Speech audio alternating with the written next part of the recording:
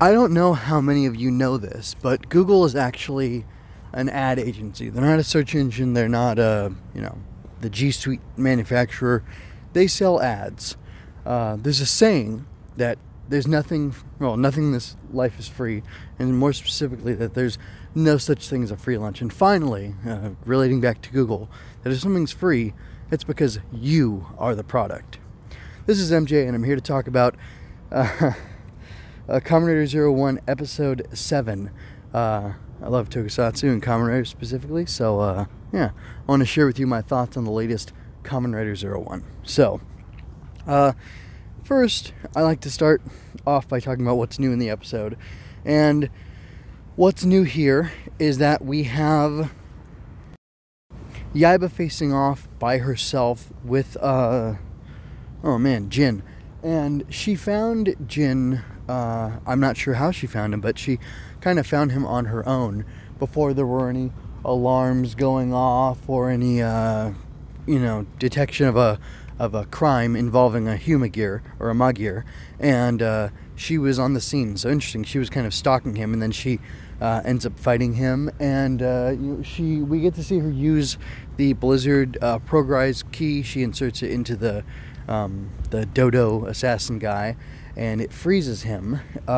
Somehow, I don't know if she hits a button on it to activate its ability or what, but anyway, she ends up freezing him, and then AIM's guys come along and abduct him and put him in a truck. And this kind of is in line with more of the theme that I want to talk about later in the episode, but it's all just kind of right out in front of you. And it's interesting that we as the audience get to see all this going on, but the only people who really know about it are the Dodo guy and Yaiba and the AIM's people directly associated with her as well. I don't think Isamu knows about this at all.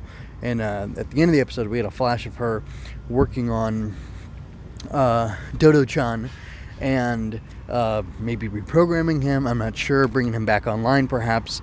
Very interesting. I don't know what she was doing, and I definitely think that's going to have a factor in the future. Anyway, we also get to see the Dodo suit. The head is a lot bigger than I thought it would be. One of the most interesting things about it, I think, is that the Humagir ear headphone things are still on the suit, but I don't think they're on all the other Magirs. So that was pretty interesting. Anyway, another interesting thing is that Yaiba actually is recording him on her phone, which, by the way, those hidden intelligence phones, those things are not big enough. They do not have enough screen space for me, but then again, they have to be the size of Progrise keys, so I guess, you can't have everything, can you? But yeah, this is all really interesting stuff. I don't know where this is going, but it definitely is fresh, and it's keeping me interested in the show, so that's good stuff. I really liked the mammoth design too. He's bronzy. It's got like the mammoth head. And does it have two tusks? No. Well, it does have two tusks, but I was saying, I thought it had maybe two noses, but it doesn't. So anyway, that's a pretty cool design. It's too bad.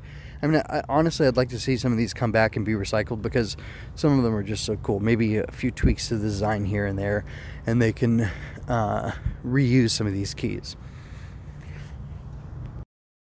So I think the freezing bear armor looks pretty cool. I like the fact that it has, I noticed Flaming Tiger, his gloves turn blue, and Freezing Bear, Raging Tiger, his gloves turn red, and then he has all the red armor pieces, but then Freezing Tiger, his gloves turn blue.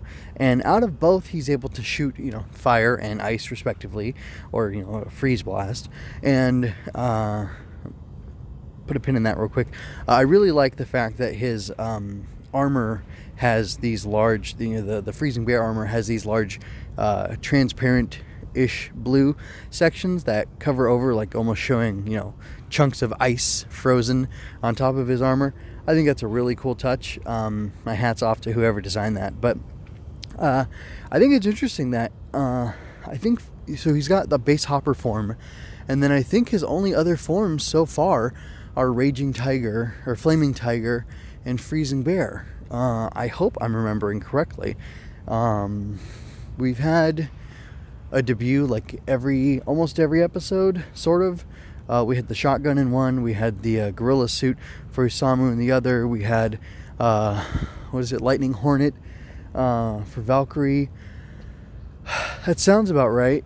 So with 3 forms for this guy, the shotgun and the gorilla for the other guy, that's 5. Lightning Hornet, that's 6, and then 7 was the Hopper itself, so to speak. So that'd be a debut of a toy per episode, which is pretty. Oh, there's also Falcon, which he got taken away from him. So he's got Falcon, which allows him to fly, which makes sense. But it's interesting to me that the these other 2 forms, they have stuff shooting from his hands, and then even in this episode, the way he used the flame he like kind of maneuvered his hands and made like a big flame ball. It almost felt like magic, like maybe a shift in the Reiwa era is making the Kamen Riders a little more magical, or like less, I don't know, maybe emphasizing suit design and using that to, I don't know. I don't know where I'm going with this, but I'm just kind of noticing the differences in between how something sticking out to me about how the 01 suits are being used and what they look like, and I'm just wondering if that's part of what this new era of Kamen Rider is going to be about. I'm sure they're still finding their footing though, so I'm not going to put too much emphasis on any one thing. They do seem to be trying to get lots of cool shots, different styles of shots. There's Flaming Tiger and Mr. Bullet Wolf thing transforming at the same time next to each other. It's a lot of visual noise, so I guess it's not really a change from anything that they've done in the past, but I guess it's an interesting shot. Another thing is, it's funny to me how much Jin in his rider form, which I don't know what you would call that, like some of his falcon wings like kind of pop on and pop off as he goes, and that's kind of interesting to me how they're doing that.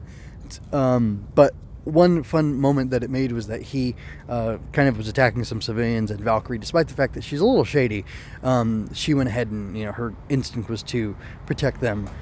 So that always warms my heart, seeing a rider just protecting people. And then speaking of how his wings just kind of pop on and off, I need to pay attention next time he fights. Does his back have the mane? There's like a whitish part that kind of looks like fangs. Does it always have that on it, and then they just pop in the gray wing pinions, so to speak, as they need to for him to do his stuff? I'm not 100% sure, but regardless, I think it's a great looking suit. I'm really glad they went with the Hawk for him, and that it gets to be so flexible. So we at the very end, Jin is worried about Hirobi being mad at him because he lost the Mammoth Key, which I bet Yaiba took it. And he's got the cracked Dodo Key, which I guess he's going to take it to do the data. That's what they do. I thought, is he going to resurrect it somehow? Because he said, it's too weak. And I thought maybe they were going to do something with it. I don't know. Anyway, getting back to my main point, or like the big idea I want to discuss this episode, and kind of looking to the future, I wonder what Yaiba is going to do. What is she? Who is she? Why is she doing what she's doing? And what's the deal with Ames? I do think Isamu does not know what the heck she's doing. I find it so strange. At the end of the episode, she says, "Tools are meant to be used," ominously. And, she seems to be referring to, and then she has the Mammoth Key. But I assume she's referring to the fact that she took, Humagear or Magir, the assassin one, and that she reprogrammed him. And then it was interesting because, she was clearly hanging back, recording him on her phone. So observing what happens when you manipulate, or was she harvesting data from him, maybe to learn something about Metsubu Jinrai, or what? I don't know. It's really fascinating to me. I don't know what's going on, and that definitely intrigues me. But anyway, it's interesting to me that it's still bothering me that she hands him his freezing bear progress key, and I just feel like there's something wrong, there's something off, and I wonder if I'm supposed to feel that something's wrong and something's off to see the writer just handed power up after power up. Because like I said at the beginning, if you're getting something for free, it means that you're the product. So is this going to turn out to be some long con by Takashi Yuya. Anyway, the writer kind of saying like, hey kids, if someone's giving you things out for free, like you maybe should be a little more suspicious of them and not just accept the things that they give you, and like the things that you don't have to work for aren't always the greatest, because man, this guy Aruto just gets handed weapons and power-ups, and it just all feels wrong to me. I'm not saying this is like some Showa snob thing, although I do like in Showa where, the writer is weakened or isn't strong enough, so he has a friend, hit him with a, big piece of construction equipment, or roll boulders at him or something like that, so he can, overcome something. But I don't know. It's just very interesting to me how... It's just interesting to me that it feels wrong, and that I'm hoping maybe there's something more to it. Anyway, I don't have anything else to say. I gotta wrap up. I could really talk about this for like an hour probably, but it's a good thing I limit myself this short amount of time. Anyway, wrapping up. Check out mjmunoz.com for more of my work. I'm currently reviewing Spider-Man comics and writing original fiction you can find there. I'm an aspiring author who will gladly accept your financial support through coffee. MJ Loves Toku can be found on YouTube, iTunes, Google Play, Stitcher, and mjmunoz.com/mjlt. Relevant links are in the show notes. If you had a good time, like and share this. Subscribe, ring that bell to keep up with me. To keep up with the latest in my quest to watch all Toku. Check out the Ultraman show I'm doing, Going Ultra, and my other channel, Swinging Through Comics, where I review, you guessed it, comic books. Also, my Ultraman DVD set should be coming pretty soon. I think it's going to be here this week, so sometime after you hear this episode, maybe I'll do a little unboxing or something like that. Anyway, one last thing and then I'll wrap up. Two, really. I love that they make the basketball coach, they name him Kobe. And then the other thing is, it's cool to me that it feels like Aruto might know something about Singularity, because the way, Jin says something about it, and I mean, maybe he just knows what Singularity is, but it seems like he knows, like he's experienced it. Like maybe that dad Humagear he had reached Singularity, and that's why he was able to give him love, and that's why he was so dad-like, and that's why it all meant so much more to him. And that could be a key to the whole thing, and I just think that's interesting, and I definitely think we're slowly moving towards that, and I'm glad. I really like the way this guy writes. His style of slowly dulling everything out is very pleasing. That's really it for now. All I have to say to you is, remember folks, you don't have to shout henshin to be a hero.